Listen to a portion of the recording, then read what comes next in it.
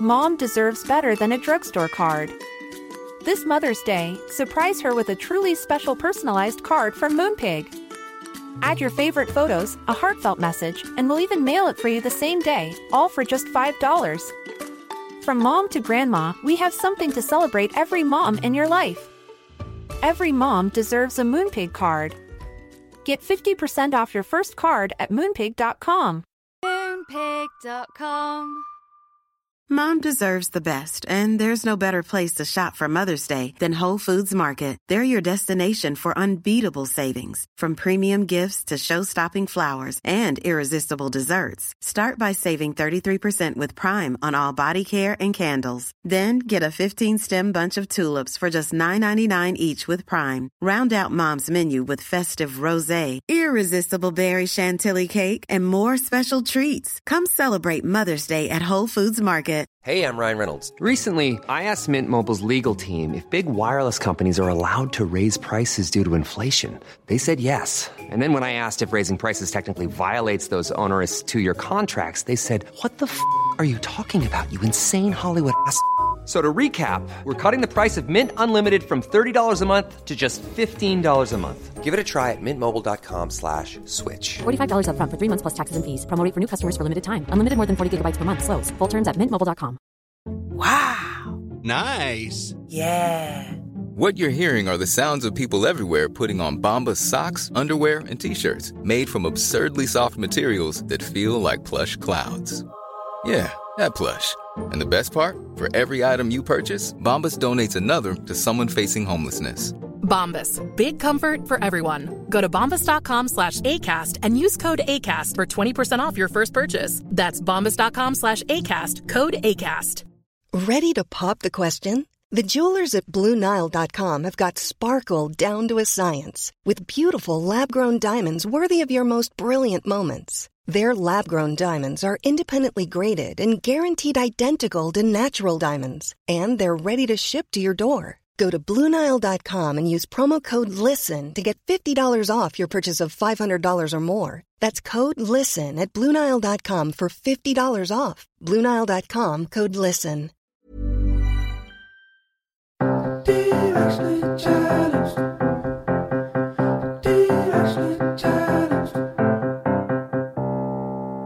Hey guys, it's Candace. And Kayla, and we are directionally challenged. Oh yeah, we thought we would have it all figured out by the time we're in our 30s. But surprise, we don't. No, we don't. But that's okay. It is okay. And we've talked with previous guests about pregnancy, our pregnancies, miscarriage, fertility struggles, and all the ways that you can go about getting pregnant if you want to have a baby. But we also really wanted to talk about what happens if you don't want to have a baby. What if you find yourself pregnant and you don't want to be pregnant anymore? Today, we're going to talk about abortion and abortion stigma. Liz Winstead is our guest. She is best known as the co-creator of The Daily Show, a program that reinvented late night and showed a new generation of comedians how to combine news with satire and activism. However, for her next act, Liz Winstead founded what is now known as Abortion Access Front, an organization that travels the country supporting abortion clinics and the people who work there. So without further ado, here's our sit down with Liz Winstead. It's funny, we're so excited to speak with you, Liz. And now that the mic is on and I know exactly what we're talking about today, my heart rate just went up. My palms are very sweaty. Why is it still, after all this time, so difficult to talk about abortion? Why is this still a difficult conversation for 3 women to have? I think part of it is that we don't have these conversations enough. And so we have ceded so much of the language, the dialogue, and everything around abortion to the anti-abortion movement because they have somehow laid it out that they have some kind of moral high ground around it. And in doing that and in not taking the time to unpack for ourselves what abortion really is, how we really feel about it so that we can talk about it, we have a lot of feelings around it where, even well-meaning people talk about it shamefully, maybe feel uncomfortable saying the word abortion. We'll say things like, no one's pro-abortion. We're pro-choice. And it's like, ask yourself why that is such a necessary thing for you to say, right? Because for someone who's had abortions like me, for people that provide that care, whenever they hear that, it makes us feel like we don't know who to confide in. We don't know who to talk to. And for providers, they feel like people judge them. You just mentioned that you've had abortions in your life, and also that the idea of, what abortion is not something that we talk about that often. Well, what is abortion to you? What does that word mean to you? So what abortion means to me is the ability to end a pregnancy if that pregnancy is something that if you don't want to parent or if you don't want to parent any more children. And I think that's different than when, you hear a lot of people say, well, why don't you just give it up for adoption? And I say adoption is when you've made a decision that you don't want to parent, but you want to give that opportunity to someone else. And abortion is the decision you make when you no longer want to be pregnant. And those two things are not the same, and they're mutually exclusive. And, there's hard things to say, but for me, abortion has meant being able to fully realize what I wanted to be, who I wanted to become. And I often say when people are like, oh my God, I love The Daily Show, it's like, thank you, but also thank abortion, because there's no way I would have ever been able to walk down that path and do that and make that and learn all I needed to know to get to that point if I had not had the option to say parenting isn't something that is any way going to be part of my life. It seems like such a personal decision and such a personal choice. I know that there's arguments out there that people say there's good abortions and bad abortions. And can you take us through this? Because sometimes there's so much out there that it's hard to wrap our brains around this. And I feel like when we say things like, well, at least we should have abortion in the cases of rape and incest, or, later abortions, why must you have those? Well, first off, later abortions happen because of a couple of reasons. One, because you have removed so much access to early abortion that by the time people need and can get the funds, figure out where they can go, if they don't live in a place where it's accessible, they have an abortion later in their pregnancy. And later in their pregnancy doesn't mean that all of a sudden something changes. It's just an abortion that you have. When you say things about rape and incest, you are making it sound exactly like you said, like there are noble reasons one would have an abortion, and we will accept those reasons. Not understanding that everyone's reason is valid and should be honored because they've taken stock of what childbirth would be like for them and what parenting would be like for them. And they made a decision to not do that. So just because the circumstances aren't visible to you, nor should they ever have to be, right? It's one of the very few medical procedures where so many people feel entitled to weigh in on your decision and feel entitled to make a value judgment on why you made it. And so I always say there's no good abortion, there's no bad abortion, there's only the abortion that you need. And that's what I fight for every day for everyone. If that's the decision you've made and you're having a really hard time navigating that, I want to help you any way I can. I think what infuriates me about the rape argument that, oh, well, is it, incest rape?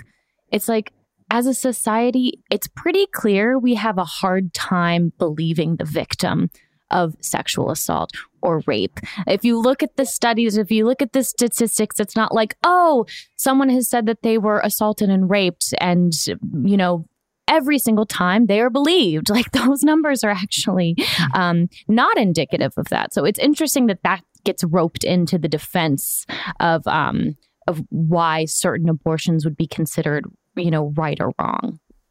Well, and I also feel too that, in the unpacking of talking about abortion and like the real talk sort of aspect that we're having, which I love right now, that is also, it shouldn't matter. It shouldn't matter how you got pregnant. And so I almost, for the radical extremists who are like, it shouldn't matter because every life is a life. I think that's a completely, it's just wrong. Scientifically, it's just wrong on a bunch of levels. But because I feel the exact opposite. It's how a pregnancy happens. It's just still a pregnancy.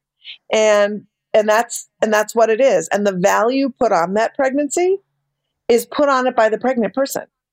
If they're choosing to not be pregnant any longer, that's going to have a very different connotation sometimes than somebody who needs to have an abortion if a fetal anomaly develops or if a wanted pregnancy needs to be terminated. And so for me, we shouldn't value pregnancy as much as we value people living in the world.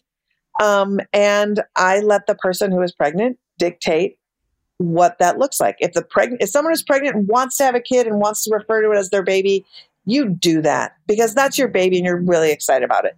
But if you're somebody who, physicians shouldn't do that because baby's not a medical term inside the womb, and physicians often follow the patient's lead. But, it's a very hard conversation to have around all of these issues because we never have them. And so sometimes when people hear me speaking for the first time, they're like, this feels very radical. And this person is just wants everyone to have abortions. And I'm like, I most certainly do not. But I want every pregnancy outcome to have value. So if you are 15 and get pregnant and you're like, I want to have this baby and raise this baby, I want all the resources for you that you can have so that that baby and your life can be a whole wonderful family. And same, if you're a person who has 2 kids and is pregnant and can't accommodate another kid, I want to value your decision to have an abortion just as much and have everybody feel like pregnancy outcomes are valued. It's interesting when researching you had such a great point that I personally had never thought of in this regard yet. The idea of the role that the media plays in all of this and their lack of communication. And can you expand on this for my benefit and for our listeners more deeply? Because I know you said some people have no clue that there's a battle going on. It's true. And I think forever, the media has run away from abortion, has not talked about abortion, has looked at it as a controversial issue. And so if you don't stay on top of it, you don't understand where we're at. And truth be told, in 46 states in America, they have put so many, in 10 years, there's been 1,500 regulations on abortion in all but like 3 states. Oregon has had none. So go Oregon, you're winning. And so the media looks at like a thing that happens in Indiana here or a thing that happens in Ohio over here, and they don't watch the trends. And so from my vantage point, if you aren't following the trends, and the trends are, there's 12 states right now that if Roe v. Wade gets overturned within 30 days, abortion will be wiped out of those states. 100%, you can't get an abortion. That's 25% of the country. There's 11 states right now where a physician that provides abortion is required by the state to counsel on a non-medically proven practice that's called abortion reversal, where if you take the first pill of your abortion, you are to tell someone they can be pumped full of hormones and that may stop the abortion from happening. Now, when people who are pro-choice researchers said, if you're not going to actually do a study, we will. And they launched a study and people started hemorrhaging and having to go to the emergency room. They had to stop. And the states still passed these laws. 12 states said a 6-week abortion ban is 100% unconstitutional. Yet Texas was like, go for it. So if you don't follow the trends and then you don't see that the same people that storm the Capitol are the same people outside of the abortion clinics. So those intersections of white supremacy and misogyny are there. And we've been following this for like 5 years with my organization, Abortion Access Front. And we have been following the Facebook pages of Christian extremism and following how they go and what they do and what they preach. And they preach taking up arms because Christianity is under attack. And we identified on January 6th, our organization identified 30 anti-abortion extremists that were at the Capitol and turned their names over to the FBI.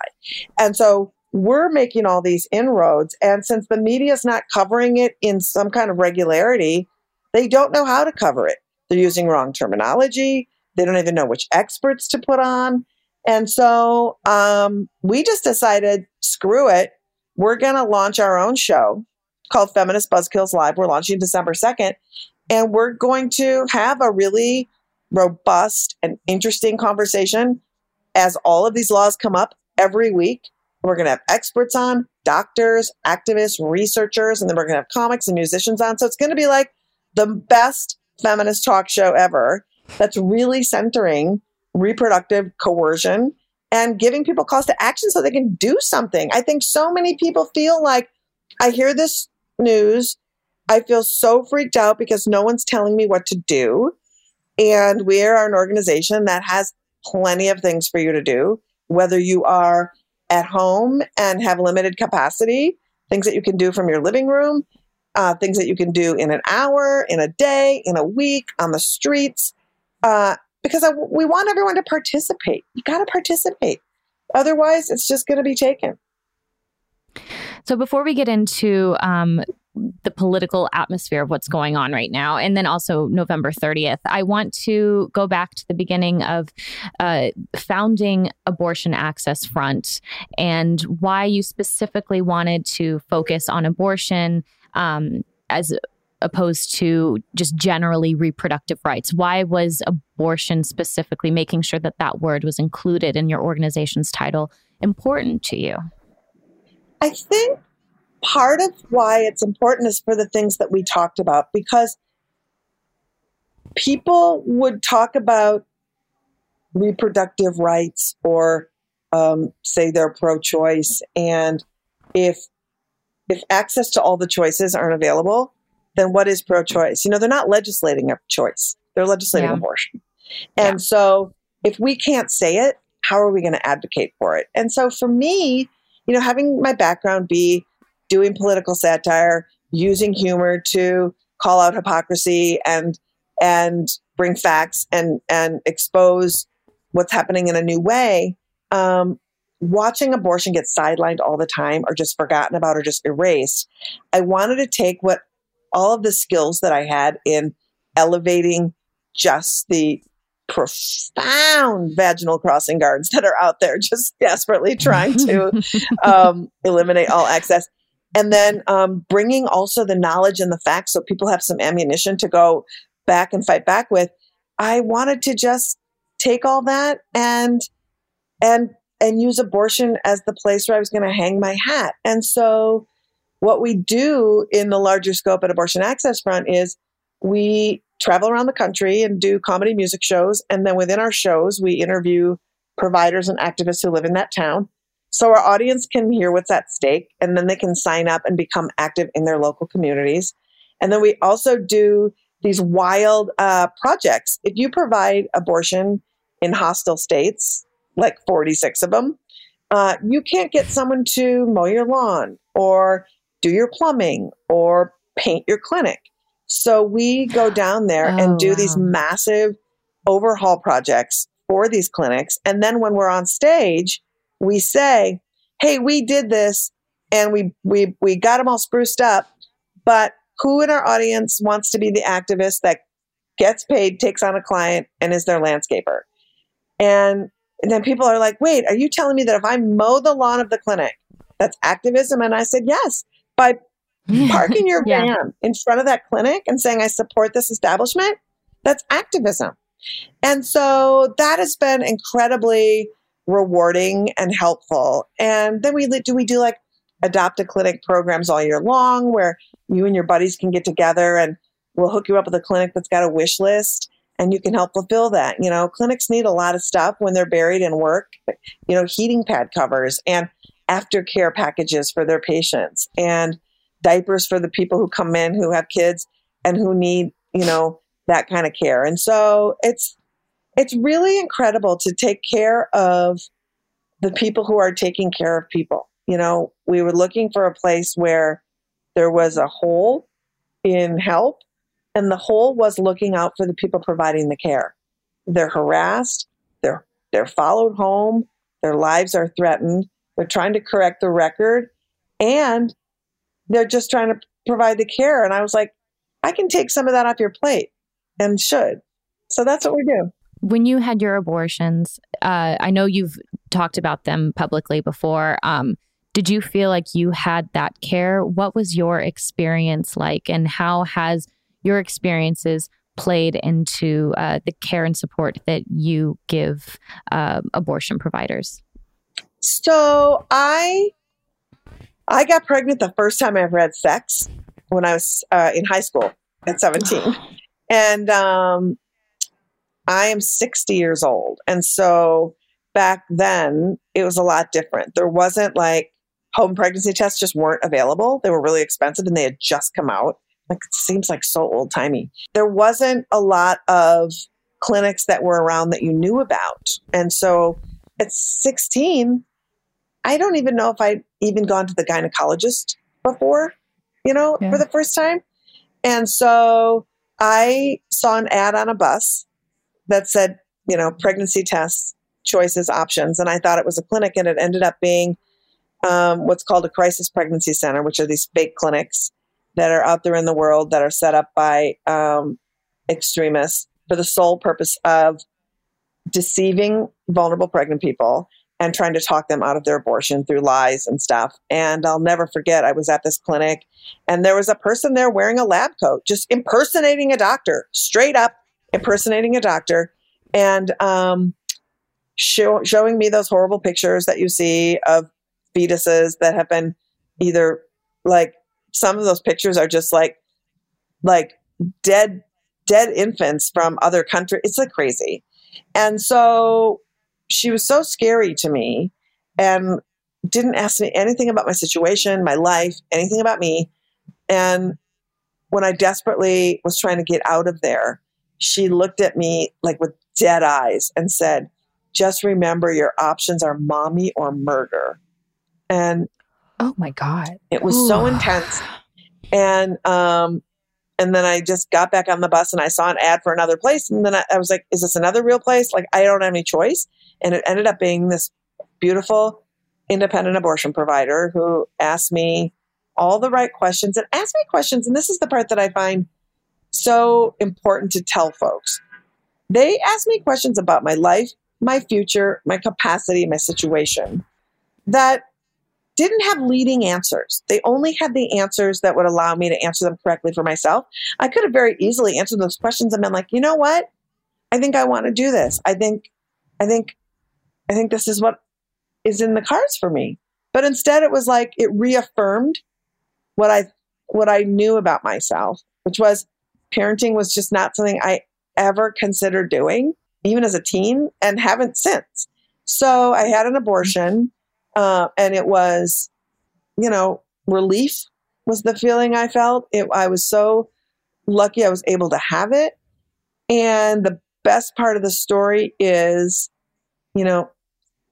40 years later, I met the owner of that clinic, and she is now one of my best friends, and I'm on the board of that clinic. Wow.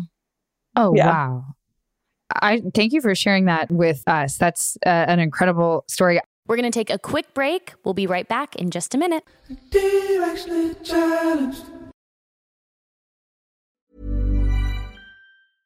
Mom deserves the best, and there's no better place to shop for Mother's Day than Whole Foods Market. They're your destination for unbeatable savings, from premium gifts to show-stopping flowers and irresistible desserts. Start by saving 33% with Prime on all body care and candles. Then get a 15-stem bunch of tulips for just $9.99 each with Prime. Round out Mom's menu with festive rosé, irresistible berry chantilly cake, and more special treats. Come celebrate Mother's Day at Whole Foods Market. Mom deserves better than a drugstore card. This Mother's Day, surprise her with a truly special personalized card from Moonpig. Add your favorite photos, a heartfelt message, and we'll even mail it for you the same day, all for just $5. From mom to grandma, we have something to celebrate every mom in your life.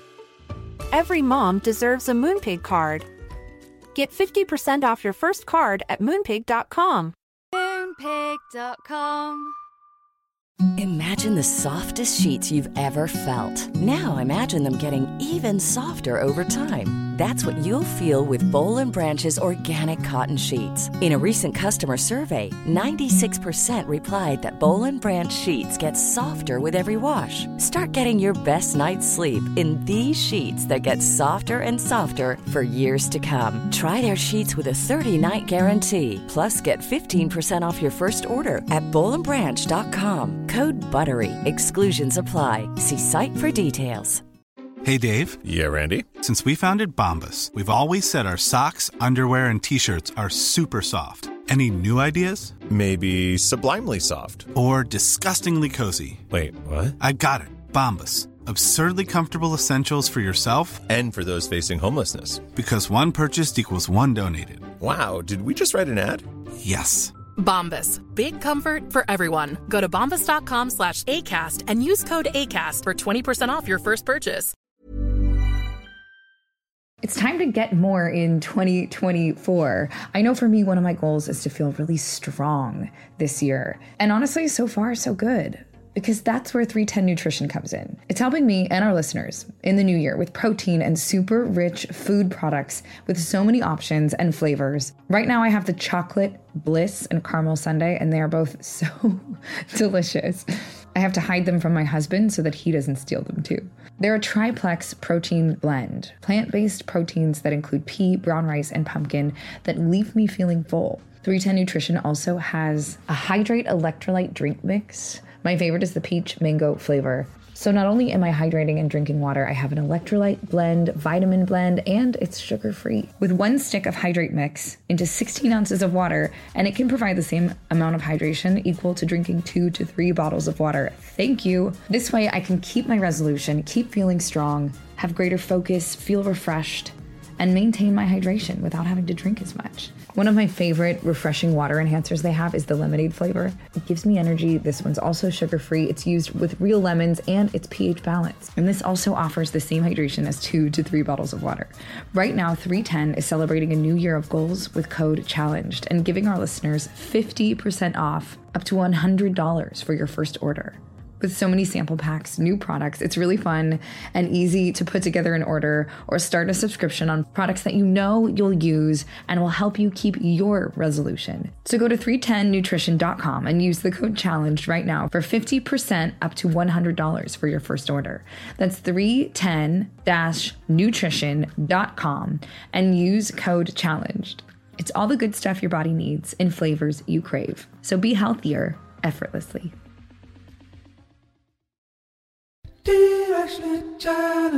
And we're back. I really want to dive into the fake clinics for a minute because I want to talk about this. Why is it so hard to tell the difference? How can we spot the difference? It's really hard to hear your story. And can we talk about where they get their funding? Yes. So there's a lot. So the one thing I'm going to tell you before I get started is we have a whole website and program called exposedfakeclinics.com that after everything I've said and you're like, how do I know more? What can I do? Exposedfakeclinics.com, big overarching thing. We're really proud of the site and update it. So there, to give you an indication, there's about 720 actual abortion clinics in America. And we have identified nearly 3,000 of these fake clinics. Some of them get big institutional funding from right-wing organizations, many churches, and a lot of your tax dollars have gone from defunding Planned Parenthood and cutting like food security programs and poverty programs and transfer them out of state programs into these fake clinics.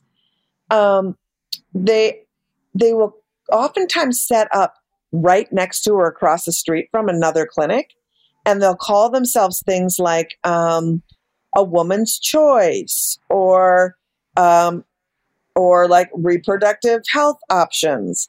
And they hide the fact that they don't provide abortion, but they'll say like, want to talk about abortion in their literature. If you go to their websites, sometimes it will take you so long to find out that they don't provide care.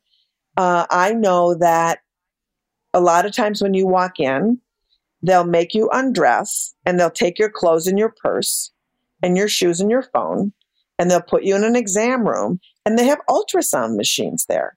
And I don't think a lot of people know that anyone can operate an ultrasound machine on another person. You don't have to be licensed. You don't have to be anything. These people aren't licensed. And so they will give you an ultrasound. Oftentimes they will not tell you the truth they'll either say you're not that far along and why don't you come back in another month and we'll talk. And then you're really far along and then too far along to have an abortion where you live. Or they'll do the opposite and say, oh, you're too far along. Don't even think you can have an abortion now. And then they'll go to another place and be like, you're just barely pregnant. I'm glad you came. The other thing they do is they threaten people who come there. They have them fill out a form. It's an illegal form. And then they fax that form to every abortion clinic within like 300 miles. And the form says, I promise I won't have an abortion by penalty of law. And so people think that they can't go have abortions because they signed this illegal form. And it's really, really scary that they are allowed to do it. And the state of California challenged their existence in the Supreme Court a few years ago. And what the Supreme Court ruled is, and this is just unbelievable, that if they were providing actual medical care, they couldn't lie to patients. But because they don't, giving someone a pregnancy test, an ultrasound isn't considered a medical procedure, giving people literature on pregnancy, all of that kind of stuff isn't considered medical care. So that means they can lie under the First Amendment and say whatever they want in a setting that is purported to be a place of medical safety. And it's taking advantage of someone when they're in such a vulnerable position. I mean, I think pregnancy in general, it doesn't matter if you've spent 2 years of your life doing everything you can with herbal supplements and in vitro trying to get pregnant. No matter what, it's a rush of emotions either way. And that's what's just so infuriating, that anyone could have it within themselves to prey on someone in that vulnerable position who's just looking for guidance and education and understanding and someone to hold their hand for a second. Well, and imagine like if you're pregnant, if you're not going to your doctor and you're going to a place that you Googled, and they own SEO. They are really good at owning SEO when you look up like what abortion is SEO? in that area. When you're on the internet, the algorithm that gets you first to show up first on a Google search, they have it so they come up because there's more of them, because they have rigged the Google system, if you will. You'll often get a fake clinic before you get a real one, and Googling, I need an abortion. If you don't have a doctor to go to, you don't have a regular person and you're just unclear, this is going to come up probably in your life. If it says free and you're just trying to, cobble money together for food or taking care of your existing kids, and it's really painful. And one of the worst things about them is a lot of times they'll have like clothing for kids and cribs and diapers, but the only way that you can get those things, it's not like they're giving them to you to help you.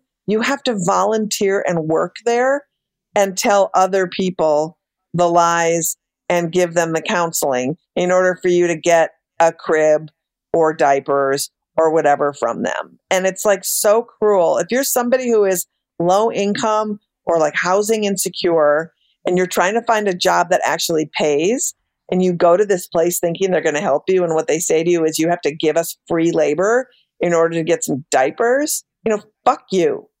Yeah. Fuck you. Yeah. I know. I feel like I'm so dark and dour. No, it's funny.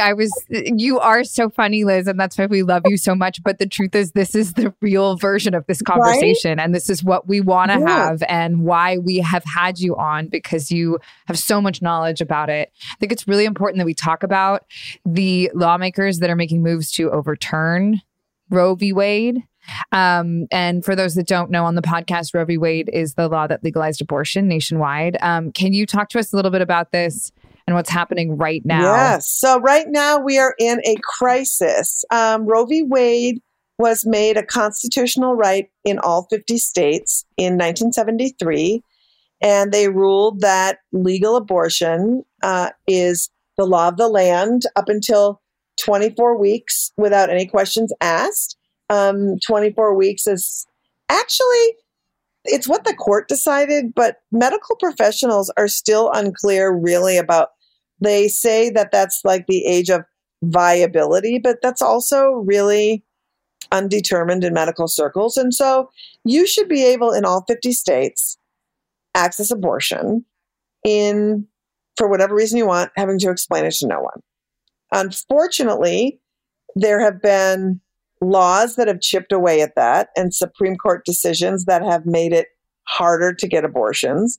And so an unheard of thing happened before Texas, which is a Mississippi case where they banned abortion at 15 weeks, which goes against what the Supreme Court said is your legal, right to have an abortion is 24 weeks. Two courts, the most conservative courts in America, both said this law is unconstitutional and you can't enforce it. And the state of Mississippi said, screw you courts, twice. We're going to ask the Supreme Court if they'll hear it anyway. And in the history of the Supreme Court, they take cases that are a clear challenge of existing law so that they can lay it out there.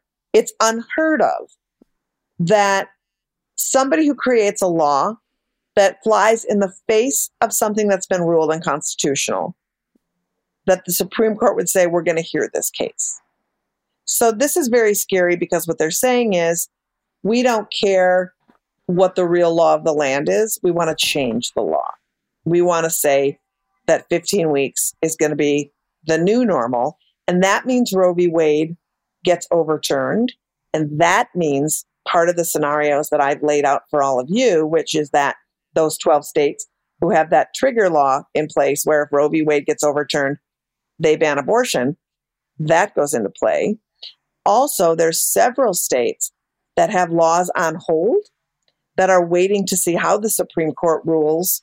And if the Supreme Court overturns Roe v. Wade, then those laws will also go into effect. And so we're in a place where we all need to center reproductive care, because if somebody can tell me another thing other than the decision of when and if you want a parent that sets off the whole rest of your life, and if you can tell me another thing, I'd be curious.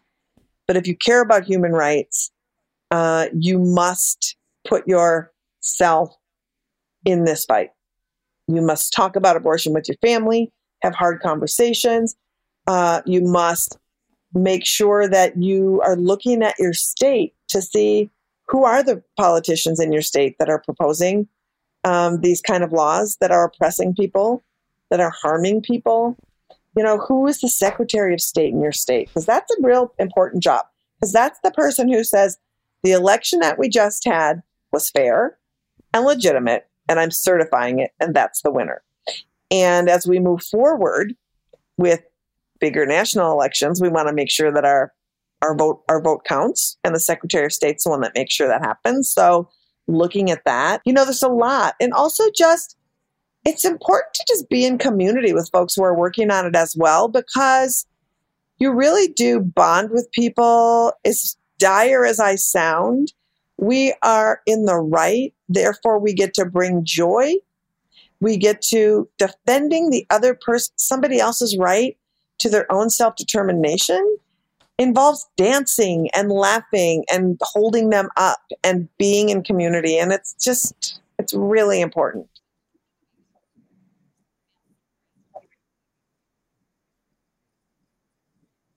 Yeah.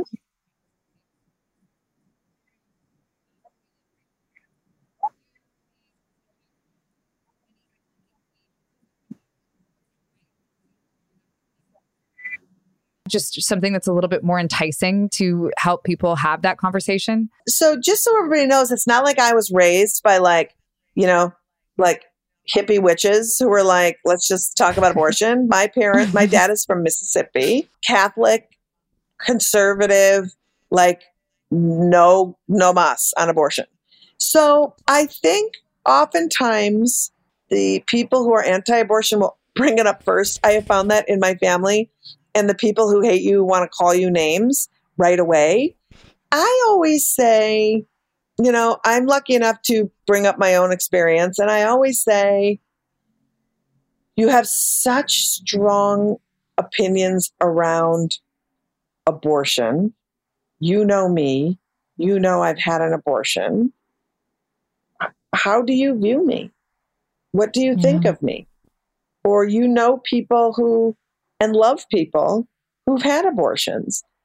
Why do you think that the set of facts that you have heard, A, are they coming from physicians? Where are they coming from? And what stake do people have in focusing on this solely? Because for me, when I look at the world, and when we started our first tour was the same year that all the kids at the borders were thrown in cages and separated from their families. And we did 30 cities. And I asked the people who were in front of the clinics protesting, I said, are you going to go to the border to support families? And they said, it's not my issue. And I was like, if children aren't your issue and keeping families together aren't your issue, what is your issue? Because it seems, I always like to, when I talk about abortion, I always ask people like, how often do you talk about abortion and how did you formulate your opinions? Where did it all come from in your world? I'm always curious about that, and try to give people, places to look for facts, research where they can look, and they're not going to ever look at research. But the truth be told, if they really believed that abortion was this murderous rampage, why is it that you're not so profoundly working to make sure that birth control is available everywhere? Because if you're not, we all have to just cop to the fact that people are having sex everywhere. It's not my job to judge why somebody has sex. Just isn't. They're gonna.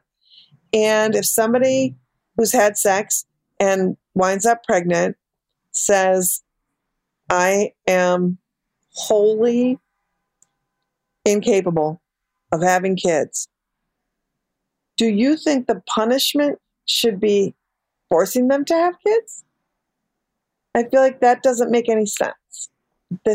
When people are like, what about the people who use abortion as birth control? I'm like, well, I think that those people, I don't care how many abortions you have, but abortion's not convenient, and not using unprotected sex means you're not protecting yourself from STDs.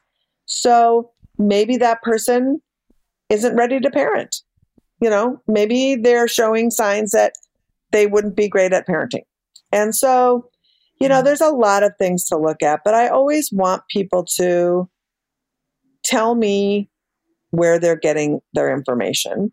And if it just goes back to God and Jesus and the Bible, the word abortion is not in the Bible. And second, at some point you have to let someone else make decisions between, if they believe in a God, their God and themselves. That's up to them. It's just up to them.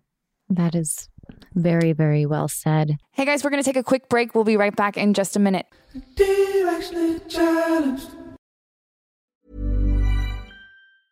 Cool fact, a crocodile can't stick out its tongue. Also, you can get health insurance for a month or just under a year in some states. United Healthcare short-term insurance plans, underwritten by Golden Rule Insurance Company, offer flexible, budget-friendly coverage for you. Learn more at UH1.com.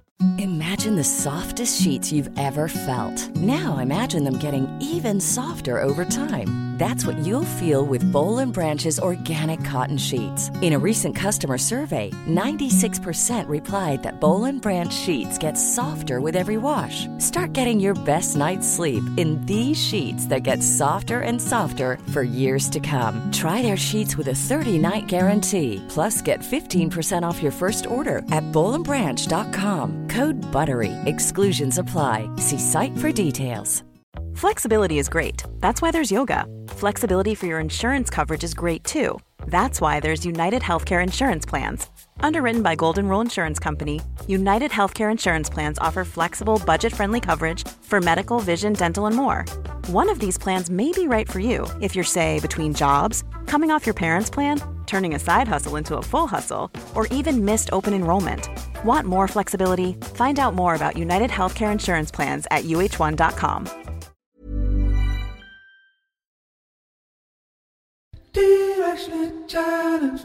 And we're back. While we're kind of talking about ideas around abortion that aren't really facts, you know, like the idea that someone just uses an abortion clinic as their birth control measure, knowing how expensive they are, how difficult it is due to the limited access to abortions. You don't just you're not on an app just being like, oh my gosh, there's 10 appointments open today. Like that's not how it works if you actually done any research.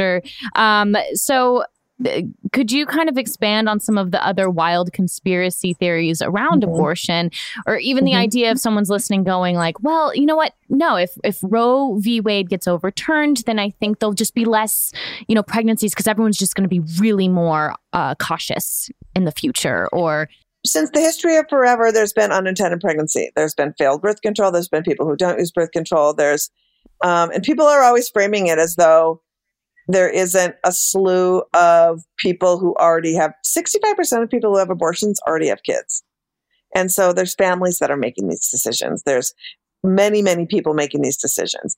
An early abortion is, if you take medication abortion, there's two kinds of abortion in early pregnancy. There's aspiration abortion, which involves, it's a miscarriage. It's exactly miscarriage management. It's a D&C. They clean out your uterus and they remove the products of conception, and that's what happens. There's no cutting. Anybody who ever tells you there's cutting in abortion, there is no sharp implementation ever in abortion, ever. That is a lie. That's just a flat out lie. Medication abortion is safer than taking an aspirin, and aspiration abortion is safer than a colonoscopy. It's safer than most procedures you will have medically. It doesn't cause breast cancer. That has been debunked. It doesn't cause infertility. That has been debunked. You could have multiple abortions and multiple children. People do all the time. It does not affect getting pregnant. People may experience sadness. Some people may experience abortion regret or depression, but a lot of times there's been massive studies that say the number one emotion that people feel is relief. And sure, there's a continuum of feelings around abortion. There just are. Some people don't care at all. It's fine. Move on in life. Some people feel sad. Some people feel profoundly sad. But you can't say that unless someone is diagnosed, with depression, they probably had depression before they had their abortion. And there's a massive study done out of the University of San Francisco that showed that the most negative effects around the issue of abortion, and this was a study of thousands of people, was their lack of access and not being able to get one and what that meant for their lives. And so that's a very interesting study out of the University of San Francisco. But it's, and then people who talk about all this other lies around later abortion and that they're dismemberment abortions. These things aren't real. This isn't true. And people who have later abortions are mostly having them for really, really, really sad reasons. And if you're questioning why we need abortions later in pregnancy, you need to learn about what happens in gestation and how complications might not happen until after the 24th week. There's many, many things in fetal development that don't happen until later. And it's really sad that there's 3 states in the country that people can go to, and your insurance won't cover it, and it costs $20,000, and it's heart-wrenching. It is very heart-wrenching. And it's also like 0.5% of all abortions that ever happen. Most abortions happen in very, very early pregnancy, finding out you're pregnant. Yeah, hearing you say to consider all of the things that can go on in a pregnancy after 24 weeks. Having carried 2 children to term, that's your whole pregnancy, is going to a doctor like every month and going through. You don't just go there and they go like, hey, how fantastic is your pregnancy? You go there and they go, so we're going to do all these tests that are going to just scare the shit out of you. And we're going to cross our fingers, for 99.9999999 chance, like they're always like, you're past and everything's fine. But there's always that little like list that we're going to let you know about where the most devastating thing can occur, or you get the most devastating news. And so I can't imagine some of the parents or the people that you've sat down with to hear these stories and the vulnerability it takes to share them. And to think that others feel entitled to weigh in on, judge them, and diminish their grief and diminish their reasoning, and that is a thing that they would prioritize is profoundly messed up. It's profoundly messed up. So, it's, I think, allowing space for people to talk about their stories and like meeting them where they live and understanding that abortion, like everything else, is one of many medical decisions somebody might make in their reproductive lifetime. And the reason they make those choices are different, and every reason is valid. Everyone. And it's nobody else's business. Nobody else's business. The fact that it's the only medical procedure where you have to explain yourself to the government is disgusting. Can we talk about November 30th? Yeah. I was just going to segue into that. Perfect. Yes. Before we hopped on the mic or started recording, you talked to us about November 30th and how you will be on the steps or ready to go. Can you talk to us about the whole process and go through it again for our listeners because we weren't recording at that point? So as we talked earlier, on December 1st, the state of Mississippi is going before the Supreme Court to try to enact an unconstitutional law that would overturn Roe v. Wade. The thing about Washington, D.C. that's fascinating is in front of the steps of the Supreme Court is where all the rallies happen and all the protests happen whenever the Supreme Court is hearing cases. So you've probably seen millions gathering for like marriage equality or any of the myriad of abortion cases or immigration cases. And you can't permit those spaces. And so they will allow you to sleep and take up space overnight to get your space. So on November 30th, I am sleeping overnight with some other activists so that we can secure space because the anti-abortion extremists will also be trying to secure their space. And then we are going to have a gathering and participate in a gathering right in front of the Supreme Court as they hear this Mississippi case to stand up with the people of Mississippi especially since there is one clinic left in Mississippi and they are doing the Lord's work in Mississippi, but also because this is a case that not only affects the people of Mississippi, but it affects the very state of legal abortion in this country.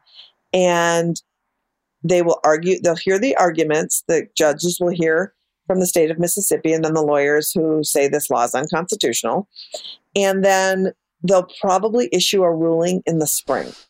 So if you're fired up and ready to go, get a posse together with your gang and come on down on December 1st. Get there in the morning. We'll have signs for you. We'll be chanting. We will be singing. We want to show that we are the majority and that this kind of oppression will not stand. So there's going to be a lot of really, really cool people out there, loud and proud on December 1st. Sarah Silverman's birthday. That's my daughter Josephine's birthday too. Amazing. That's so funny. Yeah. Well, we can't let you go without discussing the Daily Show. Just for a little bit. Just bear with us for a little bit. You know, when most people think of the Daily Show, they think of Jon Stewart. They think of Trevor Noah, his predecessor. They think about the men, really. You know, however, this show was created by two women. Yes. In 1994, you and your other fellow TV producer, Madeline Smithberg, you guys moved into the same building. Yes. Correct? Brownstone. Yeah. And everything began at that point. Can you take us back to that fateful day? Yes. Well, I had been doing this crazy one-woman show about the first Gulf War and screaming about the government and war. And I was going to bring the show to New York, and my lease was up in my old apartment and the rent skyrocketed in New York. And so I found this new apartment and I moved in on the same day as Madeline.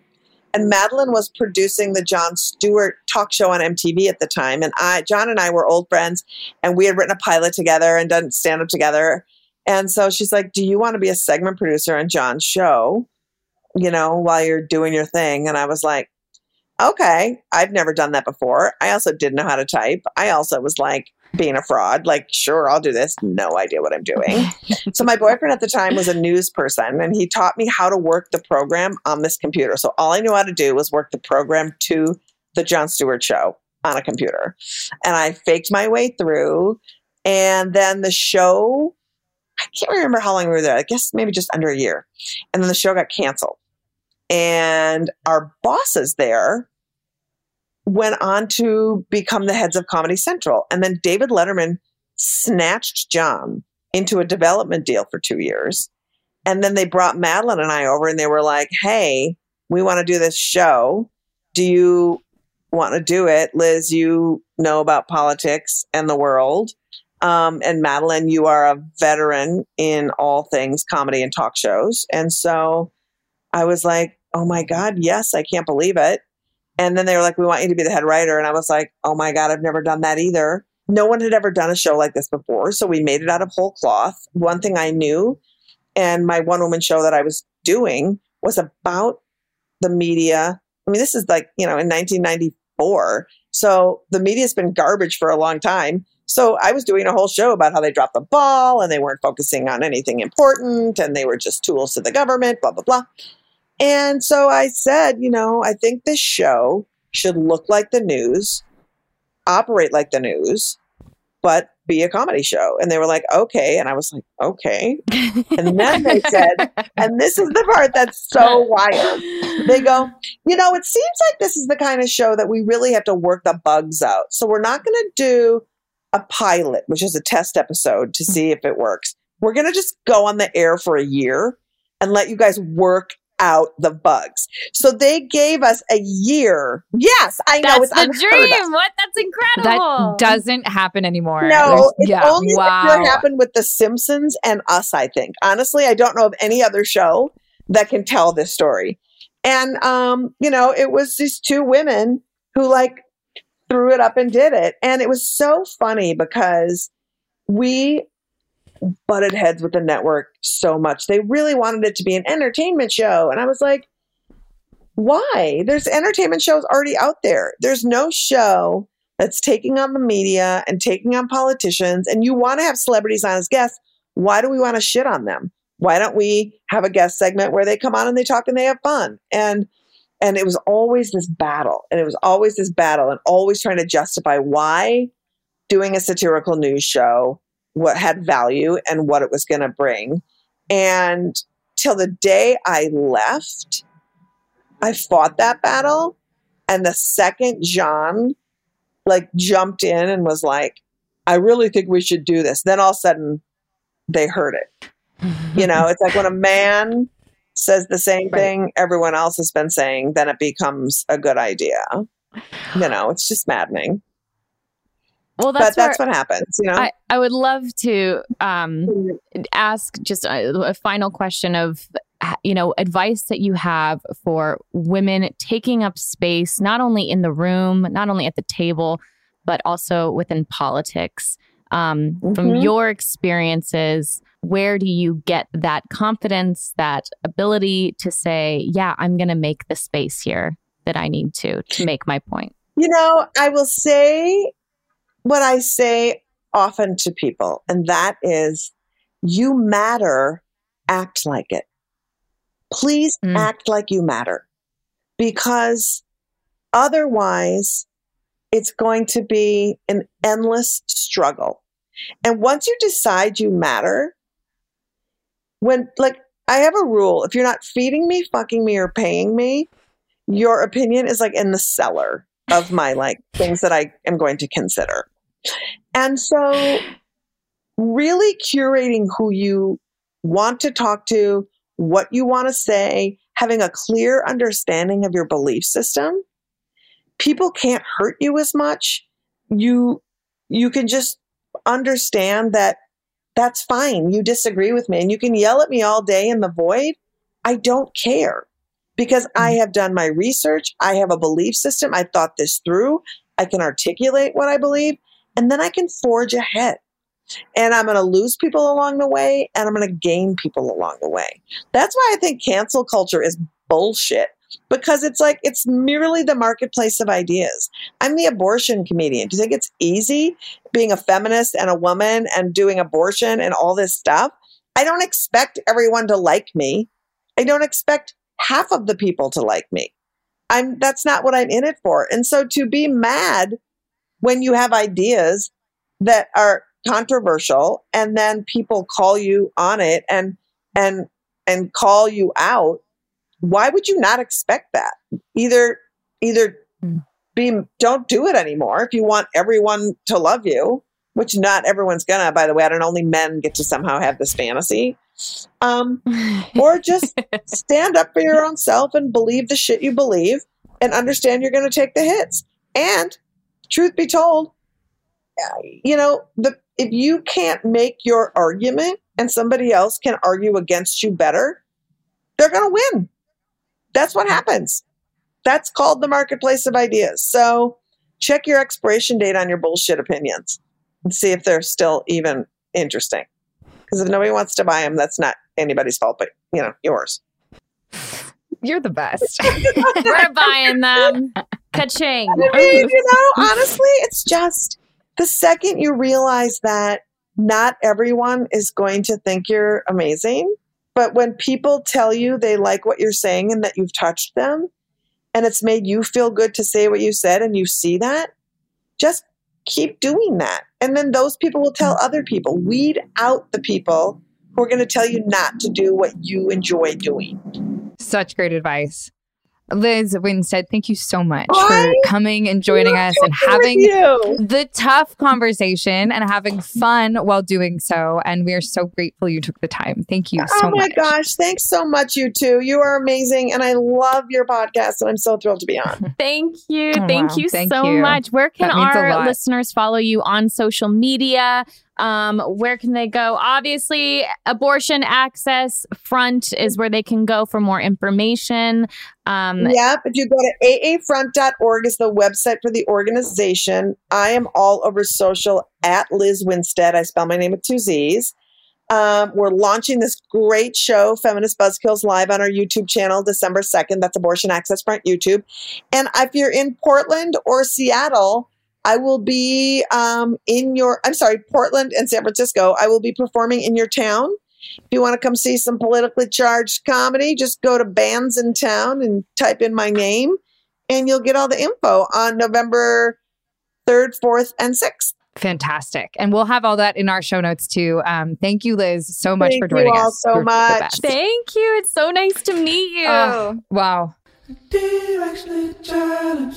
I'm really happy we had that conversation with Liz. She's so eloquent. She's so funny. She's so witty. And sometimes it's really hard to have these conversations. I know I personally felt nervous coming into doing this episode because it's what we talked about before. It's a topic that is not talked about often at all. And there's this weird stigma around it. And I know it's just difficult sometimes to have these conversations. And I'm so grateful that Liz joined us and that we were able to go there with her. Yeah, I think it's interesting. I mean, we've talked on this podcast before about specifically even miscarriage and how, we've had guests on who shared in their experiences in miscarriage and how there has been a stigma for a very long time.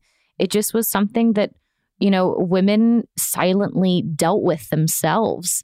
And there was a lot of shame and not really understanding of the medical side of what goes on when someone is miscarrying. And even the after effects of that, in realizing that we had the opportunity to sit down with Liz today, if we can sit down and have a very uncomfortable conversation about something like miscarriage, or if we can talk about, the birth, and all of what that entails, we should also be able to talk about, abortion, which is something, it's real, it happens, it is, it's something that is on the news, and we should be able to sit down and talk about the facts, especially as women, and not have it become this politicized thing, and not only let the political elements rule and dictate how that conversation goes. This is a very unique conversation. I was nervous too, Kayla. It's become so politicized that it's hard just to have, a human conversation about it. But that's what I think I appreciate Liz's vulnerability in sharing her story and her own experiences with abortion, and also just sharing everything that she's learned over the years since starting the Abortion Access Front. And, for anyone listening, in case they, need resources, Liz was incredible at listing a bunch of resources that she's found to be true and real. Right. And I love so much that she has a website that she continually updates. So for those of you that find yourself in a scenario where you want to find out what clinics are real and which ones aren't, make sure you check out her website because it will be updated. And that's an incredible resource to have. I didn't realize that getting an ultrasound was not considered getting a medical procedure. I mean, think about all the ultrasounds that you've had. They're very... It's a medical, it should be a medical procedure. It should have to carry some weight. I know. I agree with you, Candace. I think there's a lot that we learned in this episode. And the truth is there's still so much more that we can learn, or that I know I can learn. So I'm definitely going to check out a lot of the links that we have in our bio. And Liz had such a wonderful point of making sure no matter what side of the coin you're on, that you understand how you feel about something and owning it. And I really appreciate what she said towards the tail end of our conversation about women taking up space in a room and how to do that.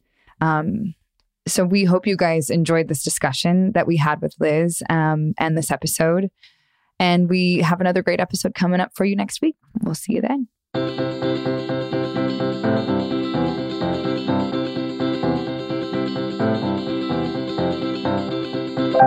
Directionally Challenged is a production of Pineapple Productions. Producer Melissa DeMonts. Post-production sound by Chris Henry. Music by Joe King. And advertising partnership with Acast.